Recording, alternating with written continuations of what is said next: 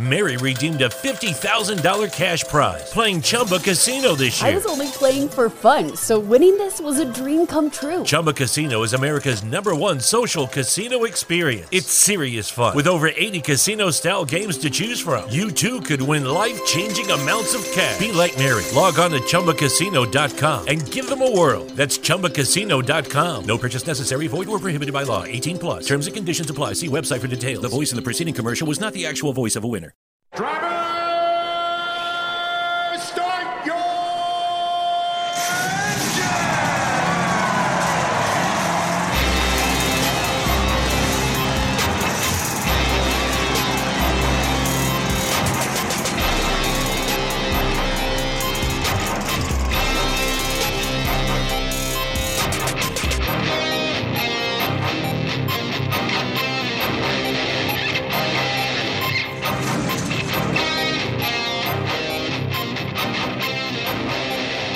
Good evening, race fans. Welcome to the Hoopers Radio Network and welcome to the Drafting the Circuits program. My name is Frank Santoroski. I'll be your host for the next hour as we talk about this week in racing and preview next week. Joining me in the studio, I have Richard Uden and Adam Schrack. Fellas, how we doing, man? Pretty good. Good, thank you. All right, so this is always a kind of pretty happy time of the year for me, but it's also a sad time of the year because I always love seeing the IndyCar Championship be decided, but it pains me that it's so early compared to the other racing series that we have, because we'll be continuing to watch Formula One till almost Christmas and be watching NASCAR till Thanksgiving and a lot of football as well, but there'll be no IndyCar till the spring. But we do have the championship weekend coming up. So tonight will be our IndyCar championship finale show. And we'll also cover that Formula One race and that NASCAR race and get you all the latest race news. But for you folks who aren't familiar with Adam Schrack, this is his first time on the show with us. Adam runs a Facebook group called Elite IndyCar. If you're in that group, fantastic. If you're not, it's a great group to join. Even I believe it's endorsed by Marshall Pruitt, who endorsed it in his mailbag one week. But it's one of the few Facebook groups you can join, and you can actually win prizes and stuff. So Adam, introduce yourself to our listeners and talk about Elite a little bit, real quick. Yeah, sure. So I just grew up in California, huge IndyCar fan. Didn't start going to races until probably 8 years ago. Started going to Indy 500. Well, I go to races out in California, but the big one was 8 years ago. But yeah, I stumbled upon this Elite IndyCar group several years ago, and I joined. And eventually they realized I was so passionate, they made me an admin. And eventually I sort of took over most of the day-to-day running. Frank helps out too quite a bit. We do a lot of fun stuff there. So I do a whole bunch of hustling, selling Elite IndyCar merchandise, and all the money we use for giveaways. We do race threads and practice threads and qualifying threads for every race weekend. We do meetups at the race. But the giveaways are one of the big things that separate us. I think this year I calculated we did about $7,000 worth of merchandise, which is by far and away the most we've ever given away. We gave away a whole bunch of die casts, and not just current ones, but a bunch of $200-300 ones from the Roadster days, and tickets to races, and hats and jerseys and posters and books. We gave away a 2-seater ride with Mario Andretti, a bunch of signed merchandise or pictures, signed Foyt diecast, just a whole slew of stuff, anything I could find with the profits we made. And then we do these giveaways. It's a real fun group. And I think one of the things that sets us apart from a lot of things on social media is we do not tolerate people being disrespectful to each other. So it's just a passionate group where we can disagree, but we can't be mean to each other. So it's a fun place to be. And I think we've sort of earned a decent following. And like Frank said, Marshall Pruitt even said, go to us in one of his mailbags, which was kind of a big coup for us. I think we're close to 10,000 members, right? Yeah, we're small, but when you're so tough as we are about treating people respectfully, you lose some people because some people just want to disagree and then call each other idiots. And then we boot those people out because we're not about that. So we have 9,000 people who are respectful and who like talking about IndyCar, in a nice way rather than just being the way people usually are on social media. Yeah, a lot of really knowledgeable people in the group. We've got people that are former crewmen, current crew people that are relatives of drivers. We have a few drivers in the group, journalists in the group. Yeah, it's just a really knowledgeable base. I mean, if you ask a question in there, you'll have 3 people pop up with an answer real quick, and it'll be the right answer, 9 times out of 10. Right. So, yeah, but speaking of IndyCar, so we did race at Portland, and Richard, the first lap wreck we predicted did not never happened. As it never happened, which is really interesting for Portland. And matter of fact, we went 84 green laps before we had an incident. But it was an incident that was. Yeah, we'll talk about that in a moment. But it was Scott McLaughlin in the Penske car winning the pole, and to this guy's credit, he didn't put a wheel wrong all day. His pit stops were perfect. His strategy was perfect. His driving was outstanding. And he, dominated that race and won it in very convincing fashion. Again, this is, here's a guy who's only in his second full season in the series. He's got his 3rd win for himself, 9th win for Penske on the season. And he's still alive for the championship, although the championship battle is now realistically down to 3 guys, those being Will Power, Scott Dixon, and Joseph Newgarden. And like my good friend Joey Barnes always says, we've never had a real good Dixon versus Power run for the championship. And we've got exactly that this year, So this year has been just wonderful. I've had a lot of good races, a lot of, neat things going on. But to your point about the yellow, Rinus VeeKay, I don't know what that was about. He's like booted Jimmy Johnson out of the way as if he wasn't there, or he expected Jimmy to just roll over. I know Jimmy's a little slower on the road courses, but it doesn't mean you should knock him around. So, and of course, he got himself a drive-through penalty there. But deeper in the field, we saw some good action with Potable Ward trying to grab some spots toward the end of the race. We saw a real questionable call with Newgarden, who put the black tires on for the final stint. Now, Adam, I know you had a chance to watch the race, and Richard, I know you had a chance to watch the race. What were they thinking? It was quite obvious the blacks were not coming in, and the red tire was the way to go. How in the world did Penske muff that strategy and put Newgarden's on blacks where he just went backwards in the final stint? Yeah, I don't know what tires they had left over. I think that's one of the things that I certainly didn't catch during the coverage. And I know at one point during the race, I think Will Power was saying, the blacks are better. But obviously, looking at all the data run, from everybody else, it's the driver doesn't, they don't see that. They just know what they feel. Probably contradicted that. So if they didn't have any brand new any brand new, of the red tires available, and they were just purely going, all they had was some scrub, then maybe they were looking at, the long game there with, they didn't want to blister the tires or have them drop off, too early in that run. But yeah, it was an unusual call, and you have to feel that, there was some reasoning behind it more than just, we've got a new set of reds and a new set of blacks. Let's throw the blacks on. Well, and one thing Newgarden did say after the race is they weren't predicting the yellow. And I think that sort of, they weren't expecting the field to be bunched up. And once that happened and he was on blacks and everyone else on reds, he was kind of a sitting duck there. Yeah, this is quiet. And we did, we saw the questionable strategy with Will Power a couple of races back. And again, we've talked about splitting strategies and whatnot, but I don't know. Richard, are you sure that Will Power didn't say, hey, tell Joseph the blacks are better? Because Joseph, you'd like to think the guys on. Because Joseph came into this race 3 points behind Will Power, and he left this race 20 points behind, tied with Scott Dixon. So, Adam, you have worked out the championship scenarios. Obviously, Will Power with the lead has the easiest path to it. So let's just kind of break down the numbers of what would need to happen for one of these other guys to wrestle that thing away from Will. Right. So this doesn't take into account necessarily all the bonus points because that would take forever. But it is certainly more possible that second or third, who have the same number of points this year, Dixon and Newgarden, could pull it off than last year. Last year, Award needed to finish in first to have any chance, and then he needed Palou to finish 21st, I think, or worse. This year, if either Newgarden or Dixon win the race, a fifth place finish or worse for Power will give the title to Dixon or Newgarden. And actually, Power can even finish as high as fourth. And if Newgarden or Dixon get max points, they'd still win the title. So Power can have a pretty good day and still not come away with the champion.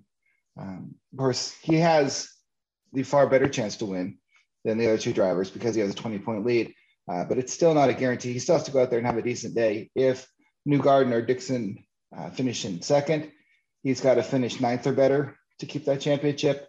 If they finish in third, he's got to finish in the top 14.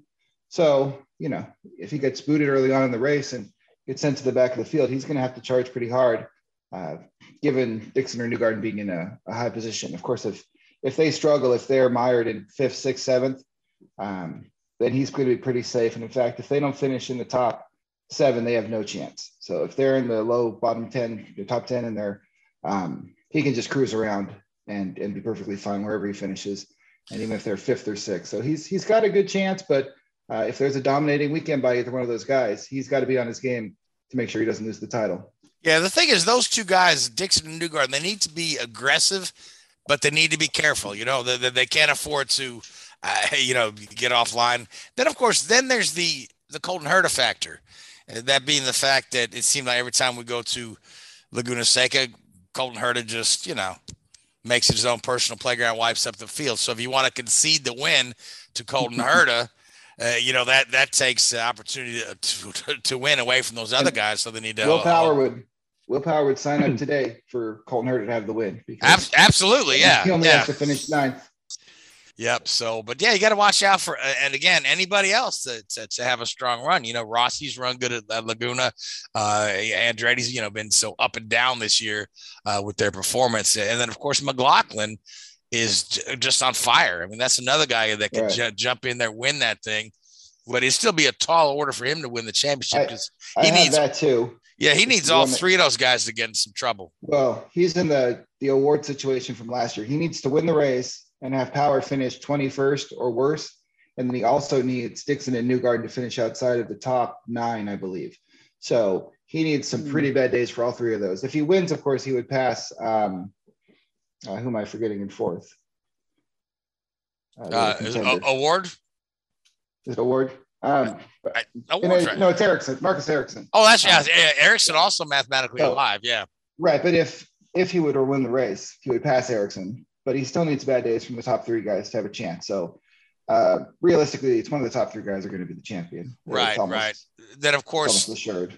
The magic bullet for Newgarden is that he wins all tiebreakers because he's got 5 wins on the season to Dixon's got 2. I think Power just has the 1 and McLaughlin has 3. So any tiebreaker is going to go to Newgarden based on the 5 wins. So it'll be exciting to watch. I mean, Laguna isn't always an exciting race, but the fact that we have the championship scenario there, and again, to Will Power's credit, the guy has been a model of consistency this year. He's not the Will Power of old, where he tend to get a little flustered, a little angry, make some mistakes there. This guy has consistently been on the podium nearly every race. I think you said his average finish is 5.2 or something like that. I think it's 6. 6. What we could have is, if you remember from Sonoma a few years ago when Dixon won the title over JPM, when Montoya came in with a pretty decent lead. And he was in 7th or 8th, and it was right down there at the points as they run came down to the final lap. And it was literally, if he can get from 8th to 7th or whatever the case was, Montoya would have taken the title, and he couldn't do it. So we could have a situation like that where Power's midfield could be very interesting the last few laps. Wasn't that the sort of silly situation with the Montoya thing when they had double points in the final race, if I remember right? Yeah, I think they were still doing double points then for sure. They only gave that up in 2020, I think, or 2019. Yeah, it's like that's just always makes it.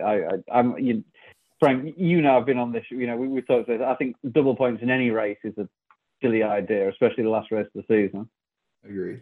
Yes, it's a gimmick, it's unnecessary to even, and I understand the double points for Indy because they want that race to have that prestige, but to a point I read on Twitter the other day, right? Somebody had figured out the IndyCar points standings the last 3 seasons, right?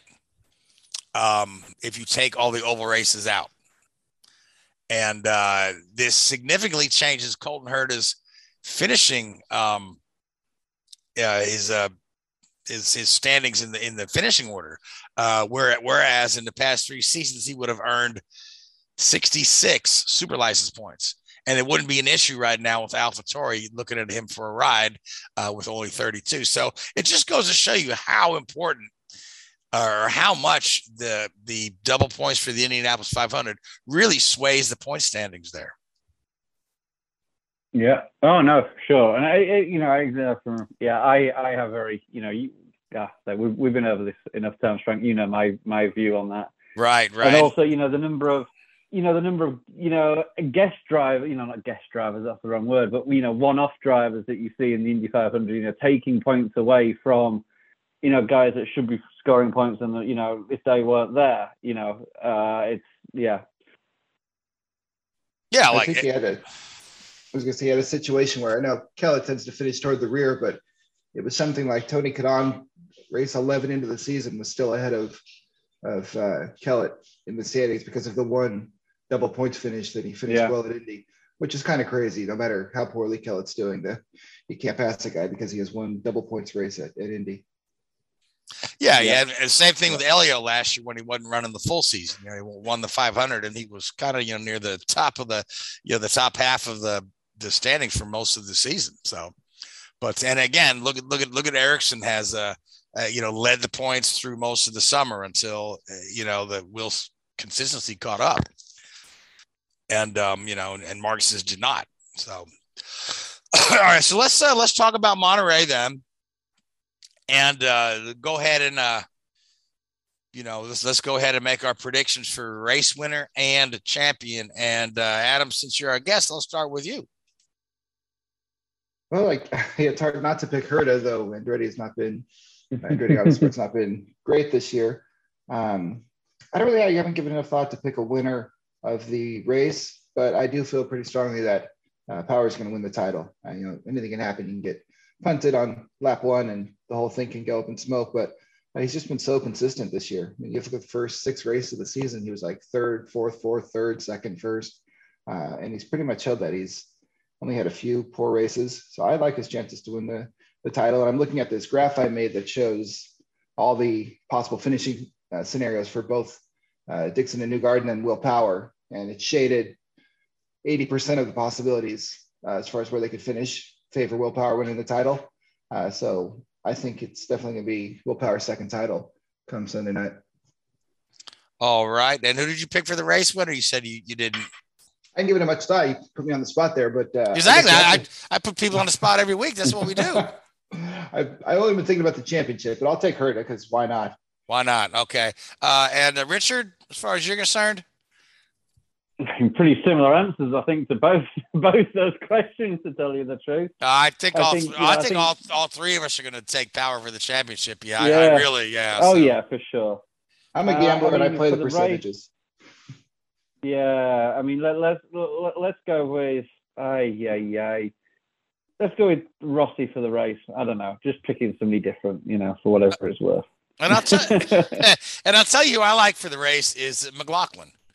I do, McLaughlin leading and Will in a close second or third. That keeps, that's a team strategy to keep Dixon from winning. It doesn't help Newgarden at all, but it certainly helps Power to have McLaughlin ahead of him rather than Newgarden. So, but again, all bets are off. These guys are all teammates. They all want to win that race, and all 3 of them have been strong this year. So it's I don't see it going any other way than another championship for Penske and another championship for Will Power. But Scott Dixon is that guy you can never count out. I mean, he's got 6 of these things on his mantle, So All right, then. So, Yep. No, yeah. in other IndyCar news, obviously we touched on the Colton Herta situation, where AlphaTauri has an agreement, I guess, in spirit if they approve the super license. And there's some differing opinions amongst the other Formula One teams there. Some are saying, no, absolutely not. And others are saying, well, why not? You know what I mean?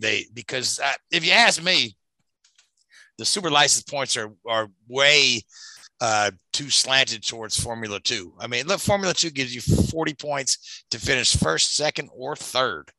And then, of course, IndyCar, you get 40 points for the title, but then it's, 30 points, 20 points, it's a descending scale. And why the disparity? Because it's not their own feeder. So that'll be really interesting to see how that turns out. But I feel like, if Liberty wants it, Liberty will make it happen. Richard? No, yeah. I have sort of mixed opinions on this. I think a little bit. I think that,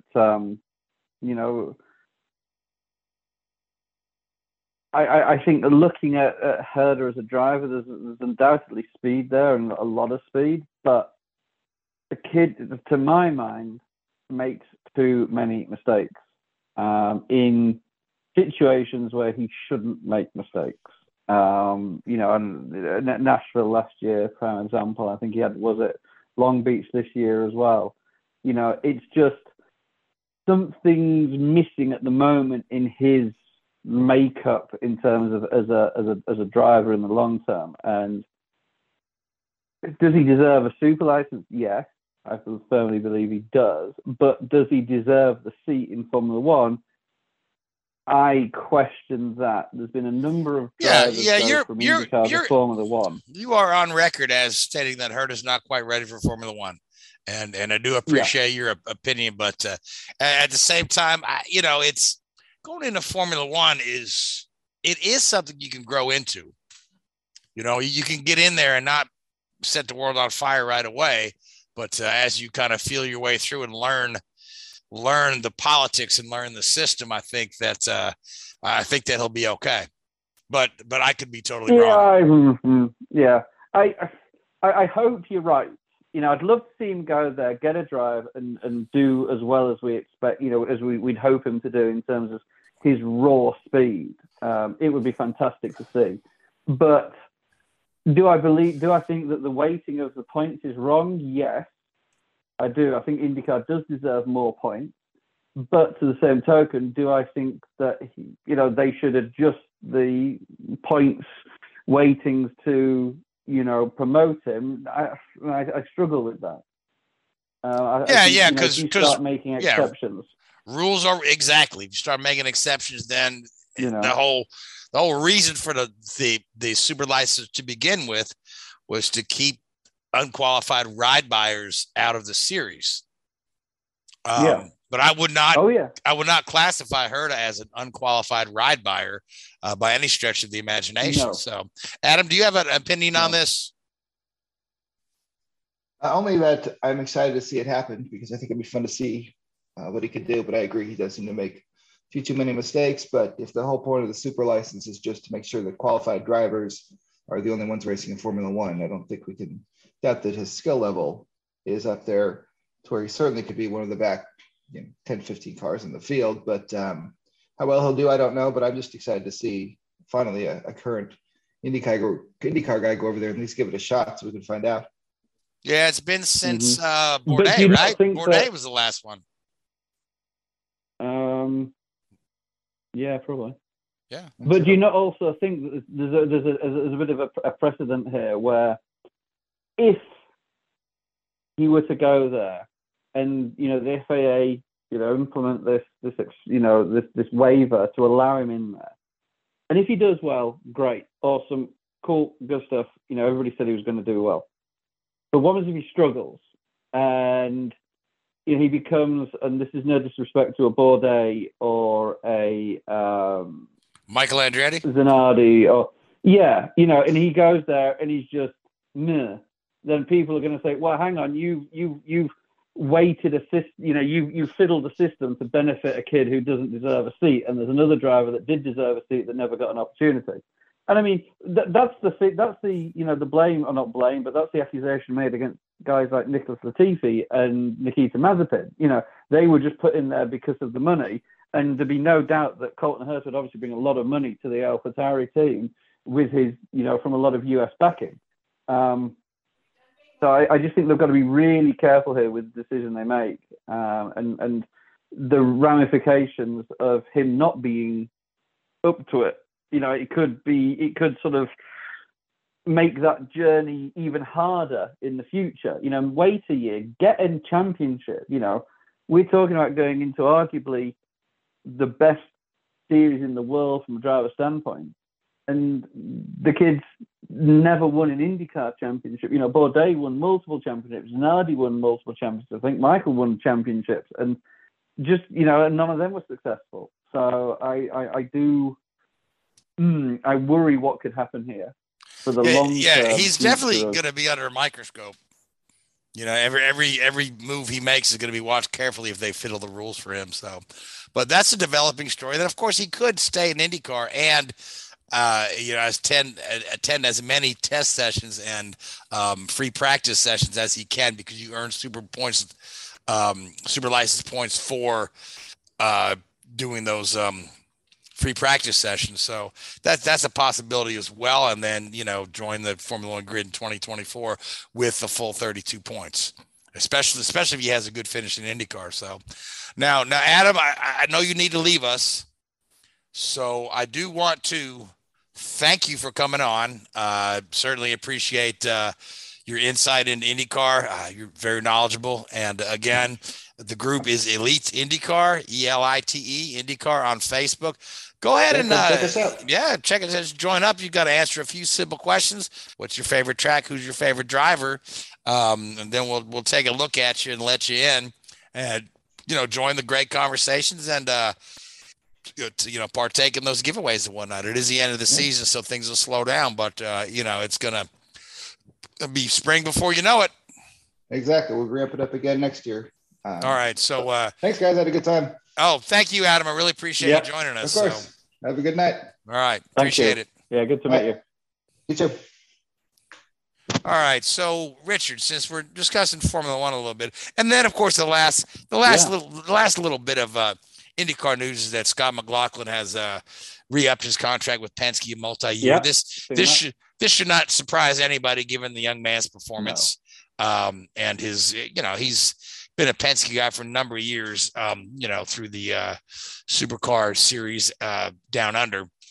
So that's just going to continue the good thing they've got going there at Team Penske there. They really have, they're firing all cylinders this year. Whereas it seemed like the last 2 years, right after Roger bought the track in the series, Penske had a few struggles, but now they're ironclad. So you better watch out for them next year. I mean, McLaughlin's going to he's going to head into 2023 as one of the championship favorites for sure. But let's talk about this Dutch Grand Prix, where the Max's Army was out there, and of course Max won the race, but it wasn't as easy as some of these others he's won this year. So take us through it a little bit. Yeah, I mean, it was Max's playground, really, the Sea of Orange, for probably the third race of the season, out there supporting him. And, he drove a fantastic weekend, very few mistakes. The strategy calls were a little bit mixed there with, the Mercedes guys trying to do it on one stop and Max trying to do a two stop. So it would have meant that Max would have had to have passed Hamilton on track. We then had a virtual safety car and then a full safety car period, which didn't help Hamilton and allowed Russell to, go into a more optimal strategy, which unfortunately shuffled Hamilton back in the pack from being in. I don't think he'd have won the race if they hadn't had that safety car. I still think Max would have eventually caught him and passed him, purely due to the raw speed differential. But it certainly made the job a lot easier for Max on that restart there, and Max coasted to that victory. So another disappointing day for the Ferraris, who fall even further back in the standings. And I mean, it looks very, Hamilton-esque, Verstappen's march to a second championship, almost Vettel-esque, if you like, as well, from a Red Bull standpoint. But it was a pretty well executed race from the guys at Red Bull. They did what they needed to do. They didn't make any mistakes. They didn't, have any dramas, as I say. Even if the strategy hadn't played out quite the way we saw it, I still do think that Max would have got that race win. I mean, betting against Max any week is a tough one. The man has just been on fire. The car is wonderful. Yep. But then now there were some questions, right, about the lighter chassis that apparently Red Bull showed up with after the summer break. Yep. And they're kind of wondering, the question is, have they violated the spending cap, which is kind of hard to really prove one way or the other. But I mean, what are your thoughts on this? Because it seems like nobody else has enough money just to show up with a new chassis after the break. Mary redeemed a $50,000 cash prize playing Chumba Casino this year. I was only playing for fun, so winning this was a dream come true. Chumba Casino is America's #1 social casino experience. It's serious fun. With over 80 casino-style games to choose from, you too could win life-changing amounts of cash. Be like Mary. Log on to ChumbaCasino.com and give them a whirl. That's ChumbaCasino.com. No purchase necessary. Void or prohibited by law. 18+. Terms and conditions apply. See website for details. The voice in the preceding commercial was not the actual voice of a winner. Spring training is right around the corner, so come for the games and have a ball in Arizona. With world-class resorts, unbeatable dining and nightlife, amazing scenery, and endless outdoor adventure. Make your visit unforgettable. Plan your getaway at myspringtraining.com.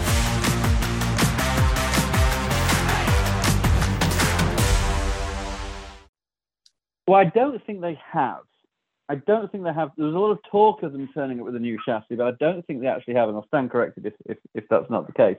But yeah, there has certainly been talk of it. And it would certainly be interesting, especially after some of the comments coming out from people like Christian Horner about saving money in the cost cap and inflation over the last 6 months, and the energy prices going up so much, it becomes very, very difficult. So yeah, it's a very grey area. The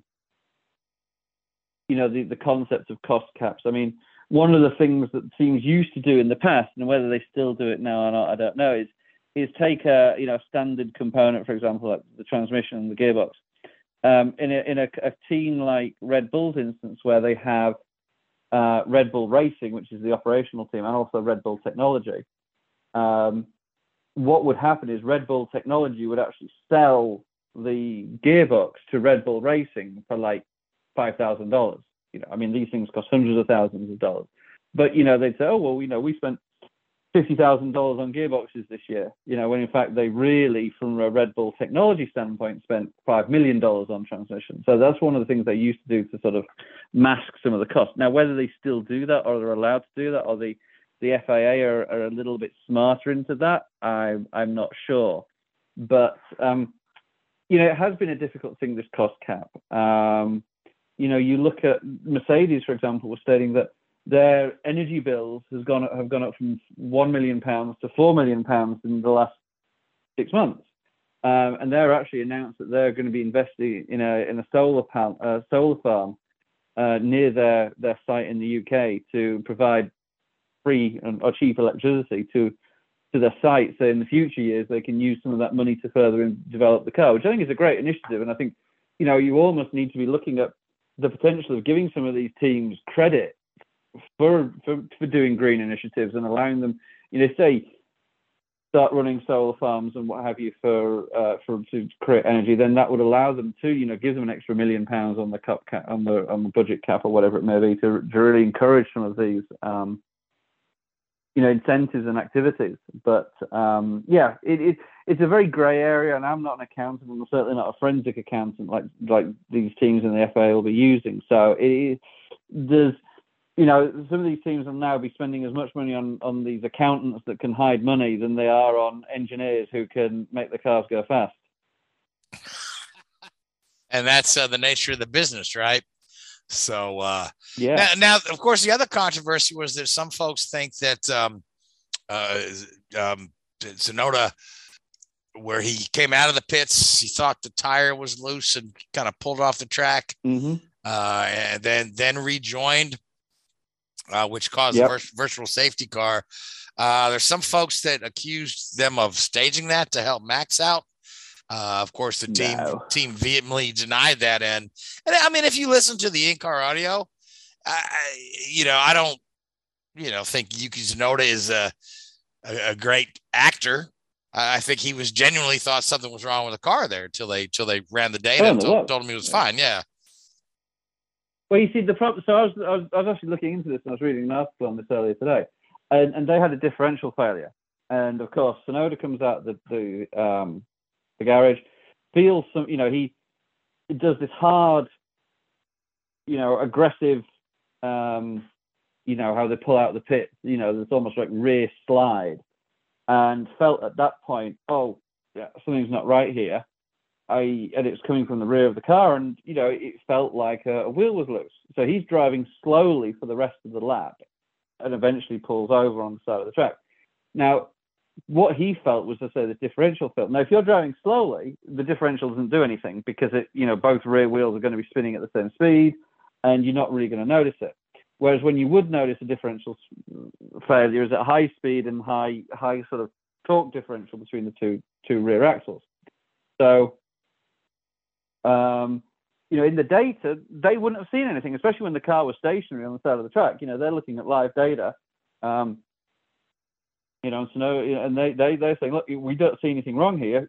Come back round. So he came back round, went into the pits. They changed the tires. All the wheels were on properly. They fastened his seatbelts, which was a little bit sketchy on my part, where he was allowed to drive 3/4 of the lap with loose seatbelts. That was, I didn't like that. But it is what it is. I'm sure he'll be reprimanded for that appropriately.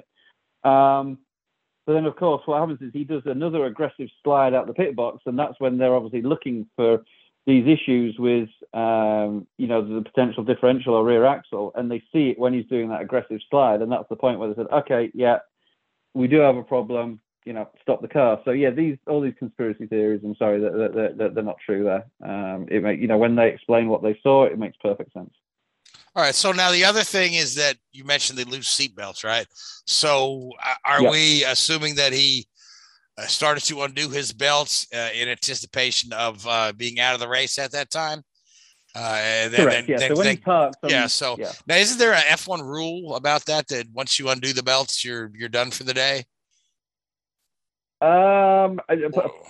Possibly, yes. And I think that's I was going to say that I was reading a few bits about that, or certainly if you get out of the car, I believe you're done for the day. Didn't we have a issue like this with one of the Ferraris just recently where I knew you had that issue. No, it was George Russell at Silverstone. Oh, that's right. It was George Russell. He got out of the car to see how Guan Yu Zhou was.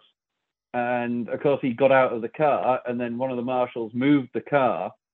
It was, the marshal moved it. So you can't get back in and restart it. And that was all a little bit unfortunate. Yeah. So the rules in place for a reason, but when you're talking about checking on a fellow competitor who's you're really worried for this guy's safety, and then the marshal touches the car. But again, rules are rules, like we said. But again, rules are made to be broken sometimes, or amended, or subject to FIA board review, right? Yeah. So yeah, but another fine performance for Max overall. Russell on the podium. Hamilton. Yeah. Hamilton was running in contention for a podium, and then he just he should have pitted for the softs, right? Yeah, Instead of trying to do the long game, and it didn't work. Yeah. Yeah, and it was and I always sort of we've looked at this before, and it is a comment that I've made many times. And I think that what Formula One needs to do is implement a restart zone as per NASCAR for these races. I think when they leave it up to the drivers, I think it can be, messy. I think if you have a zone, I think it removes a lot of the unknown quantities in there, and also it's a safety thing. You're backing off to let the safety car get into the pit lane, and we've seen at some circuits like Azerbaijan, they get pretty damn close to that safety car when they're accelerating away from their launch that they've created themselves, if you like. So I really would like to see them, have a restart zone, and that would, maybe neutralize some of the advantages and disadvantages you get in those situations. Sure, yeah, and absolutely. And then, of course, the virtual safety car has its own set of issues where the cars are supposed to maintain the distance before the thing, but not everybody is really good at judging that. Yeah, I mean, and that's the other problem. It depends where you get restarted. If the virtual safety car ends in position A, or at timestamp A, and you're in, a certain location on the track, then you could be in an acceleration zone or you could be in a braking zone, and it has huge impacts on your delta to another driver, for example. I mean, one of the things you could do is, let the guys, stay in their position, and then everybody restarts when they cross the start-finish line. So, if you're at the start of the virtual safety car 5 seconds behind the guy in front, he'll pass the start-finish line 5 seconds before you do, and then, you're both accelerating at the same point. I don't know. I don't know if that would work, but maybe it's an idea. I don't know. Yeah, so we're off to Monza. Yeah. This coming weekend. Yep. We've got this is Ferrari's home track. They're hoping to do well. Again, Ferrari is their own worst enemy. They continue to shoot themselves in the foot. They had a pretty decent start at the Dutch Grand Prix, and they were running pretty well for a while, but they just flubbed the strategy, for lack of a better word there. Allowed Mercedes to take the second step on the podium. But Leclerc did finish third. He does maintain second in the points, although huge gap up to Max. And this is going to be one of them seasons where we, the last couple races are garbage because the championship will be decided well before the season is over at this current rate. So, yeah, I mean, and we've seen it before in Formula One a number of times. Golly, if you recall, Jochen Rindt in 1970. Actually had a fatal accident, but he had such the championship lead that there were 3 more races after Rindt passed away, and he still won the title. So so I'm not saying I hope anybody passes away, but but we've seen, but this is an equally lopsided championship run for Max, considering that Ferrari has been nowhere close to challenging them since the first couple of races of the season. Yeah. So who do you like for Monza? There's been a few. I mean, yes. I mean, with that being said, I mean, is Ferrari gonna be able to win one in front of their home crowd? Well, it's a unique circuit, isn't it? It's it's the circuit where they run the cars in the lowest trim possible from an aero standpoint. And you try and reference some of the other tracks with a similar setup aerodynamically, which is there's not many, but you maybe lean towards a sparse sort of aero setup with even less downforce than that. And Max is pretty damn dominant there, so I think I do think that Red Bull are going to be the dominant team again this weekend coming up. And I really don't think that Ferrari are going to have much chance, unfortunately. I would tend to agree. Yeah, Red Bull has been pretty good in every configuration, fast tracks, slow tracks, any tracks where there's Max. Yep. Yeah. So, it's hard to bet against Max, but it would be neat to see a Ferrari win in Monza. It's always, when those sort of things happen, it's always just tremendous for that fan base. Oh, yeah. And that fan base needs they need a little boost. It's been disappointing, certainly after all the promise. And this is typical Ferrari, even if you recall when they had Vettel driving for them. They'd come out of the box strong at the beginning of the season, but they just couldn't keep up with the other team's rate of development as the season wore on.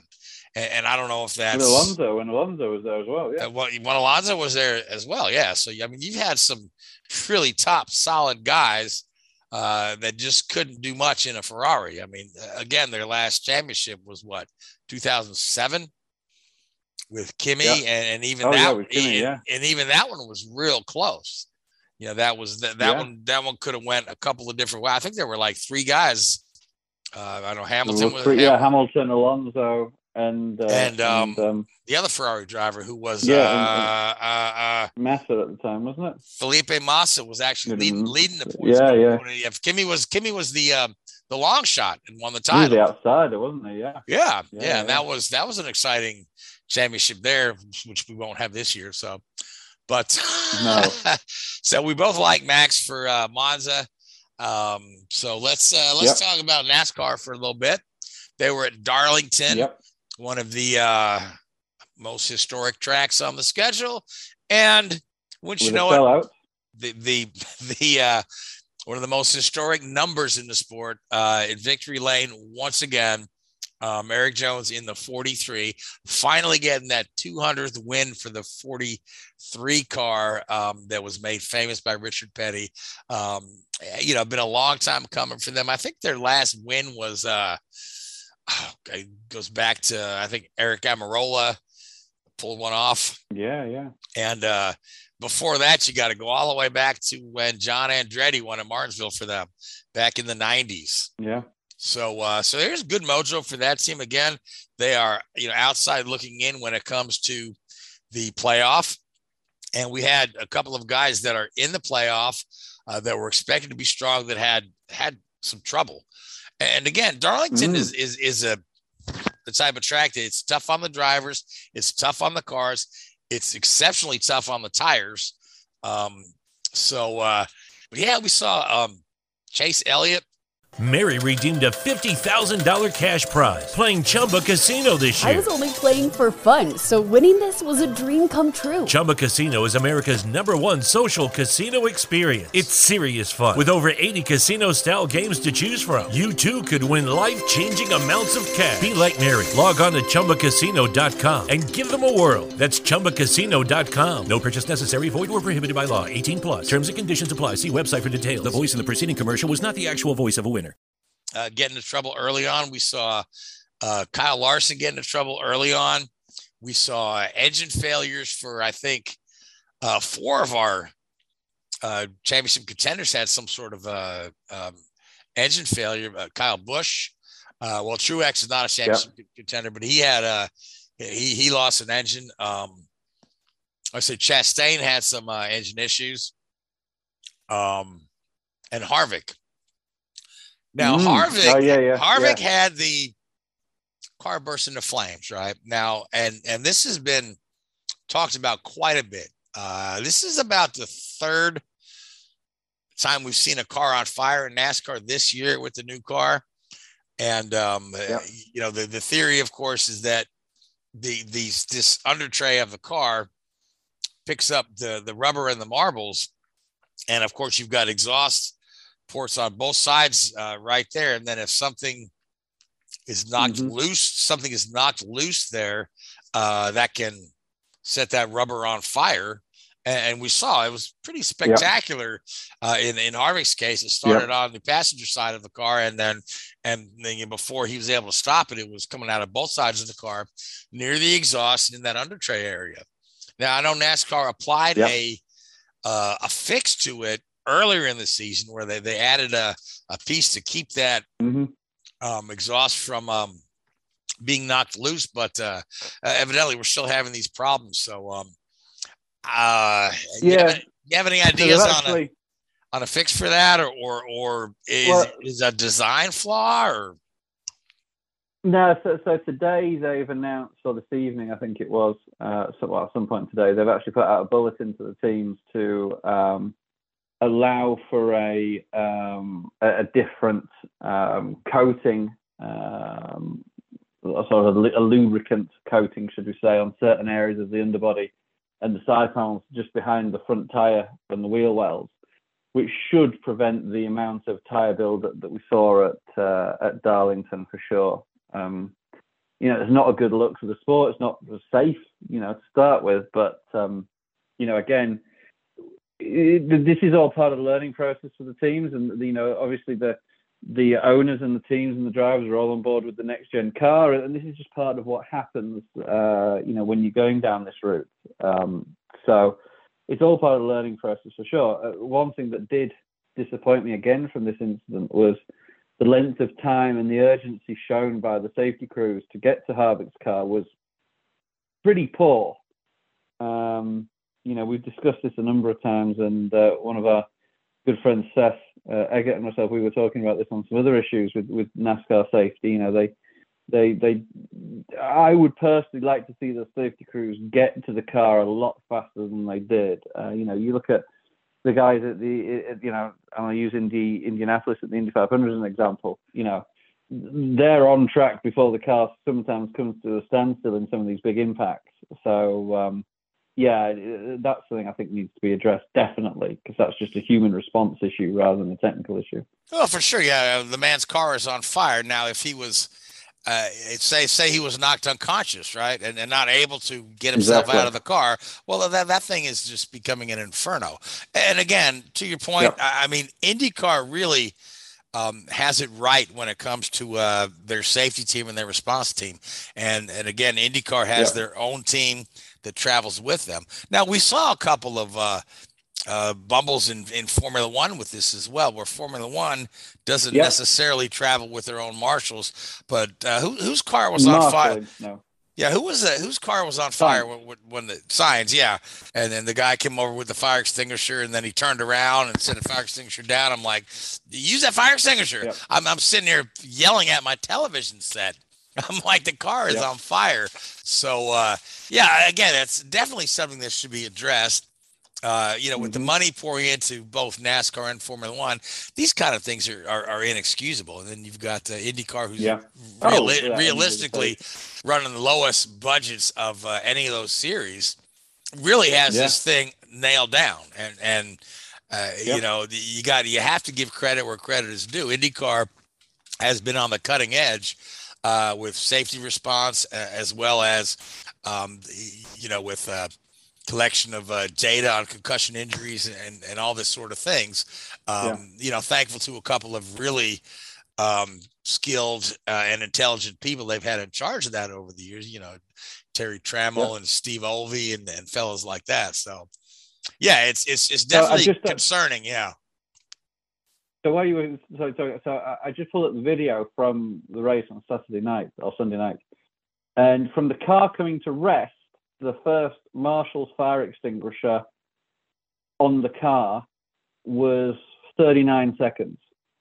I mean, Harvick was out of the car in that time. He jumped over the wall, so he wasn't in any danger. But it still took 39 seconds between the car coming to a standstill and the first fire extinguisher being put on the car, which, to my mind, is too long. But again, that's personal opinion, obviously.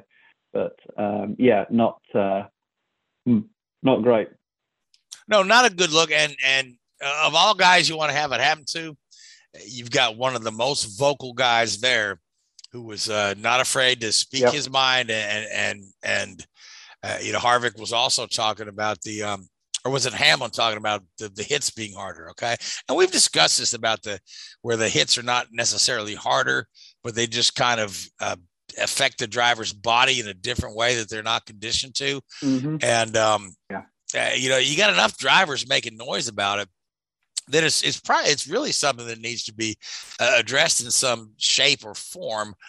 Because Denny Hamlin had to sit out.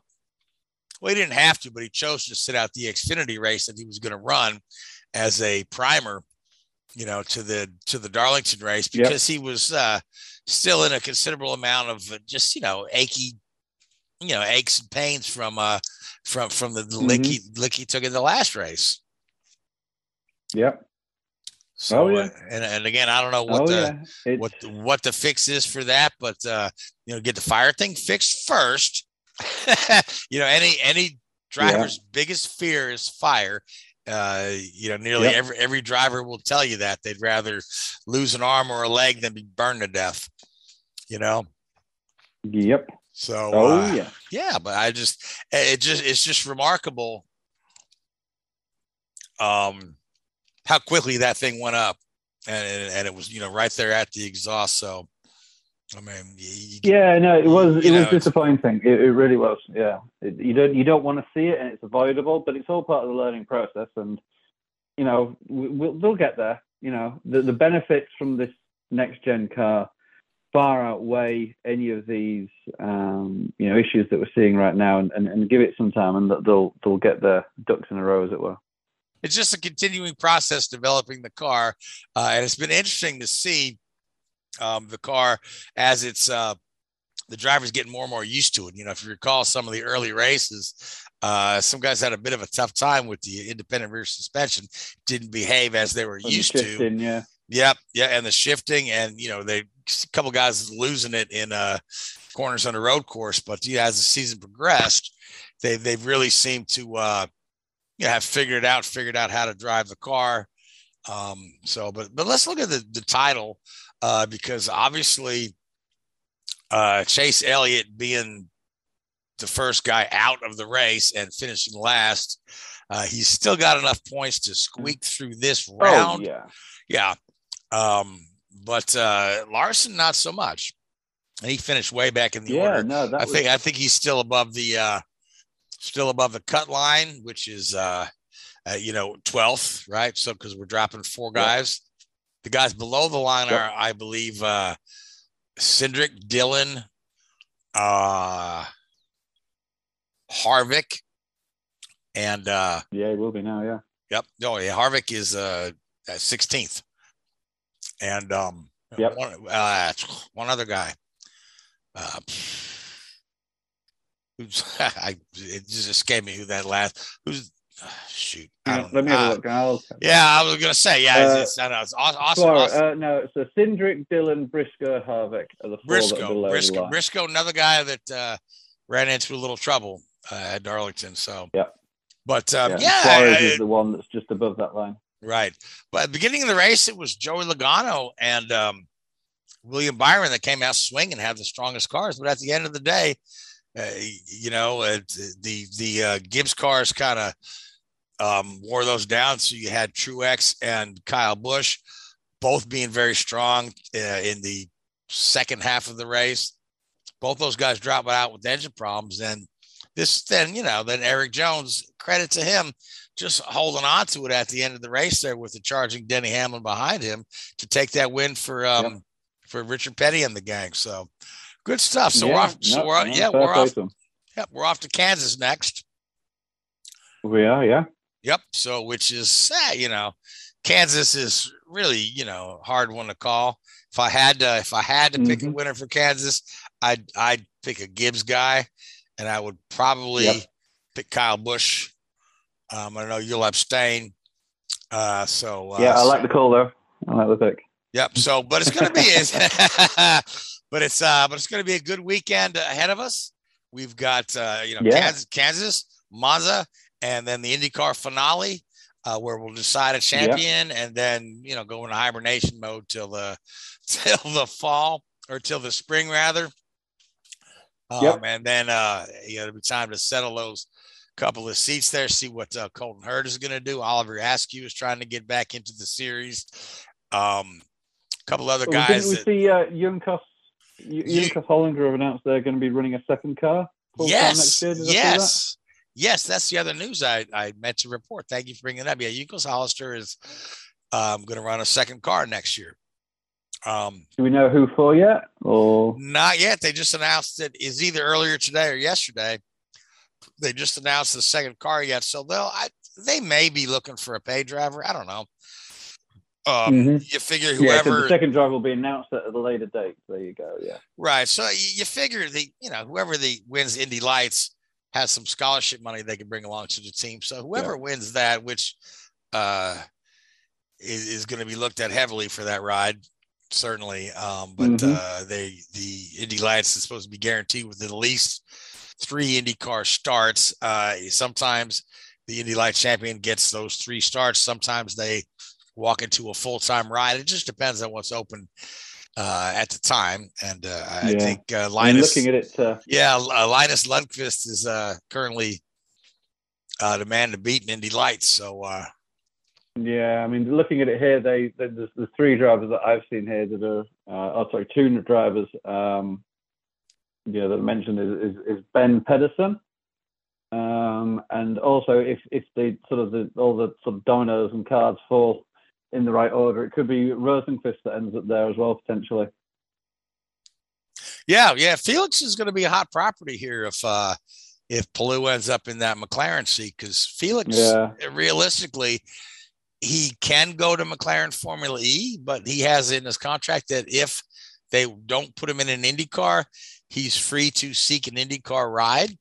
But if he doesn't find an IndyCar ride, he's welcome to join their Formula E team or do whatever McLaren may need of him. Yeah, it's a strange situation, isn't it? Strange situation, yeah. But he has the out in his contract. And again, you figure if Colton Hurd is out of the picture at Andretti, it's a prime seat right there, right?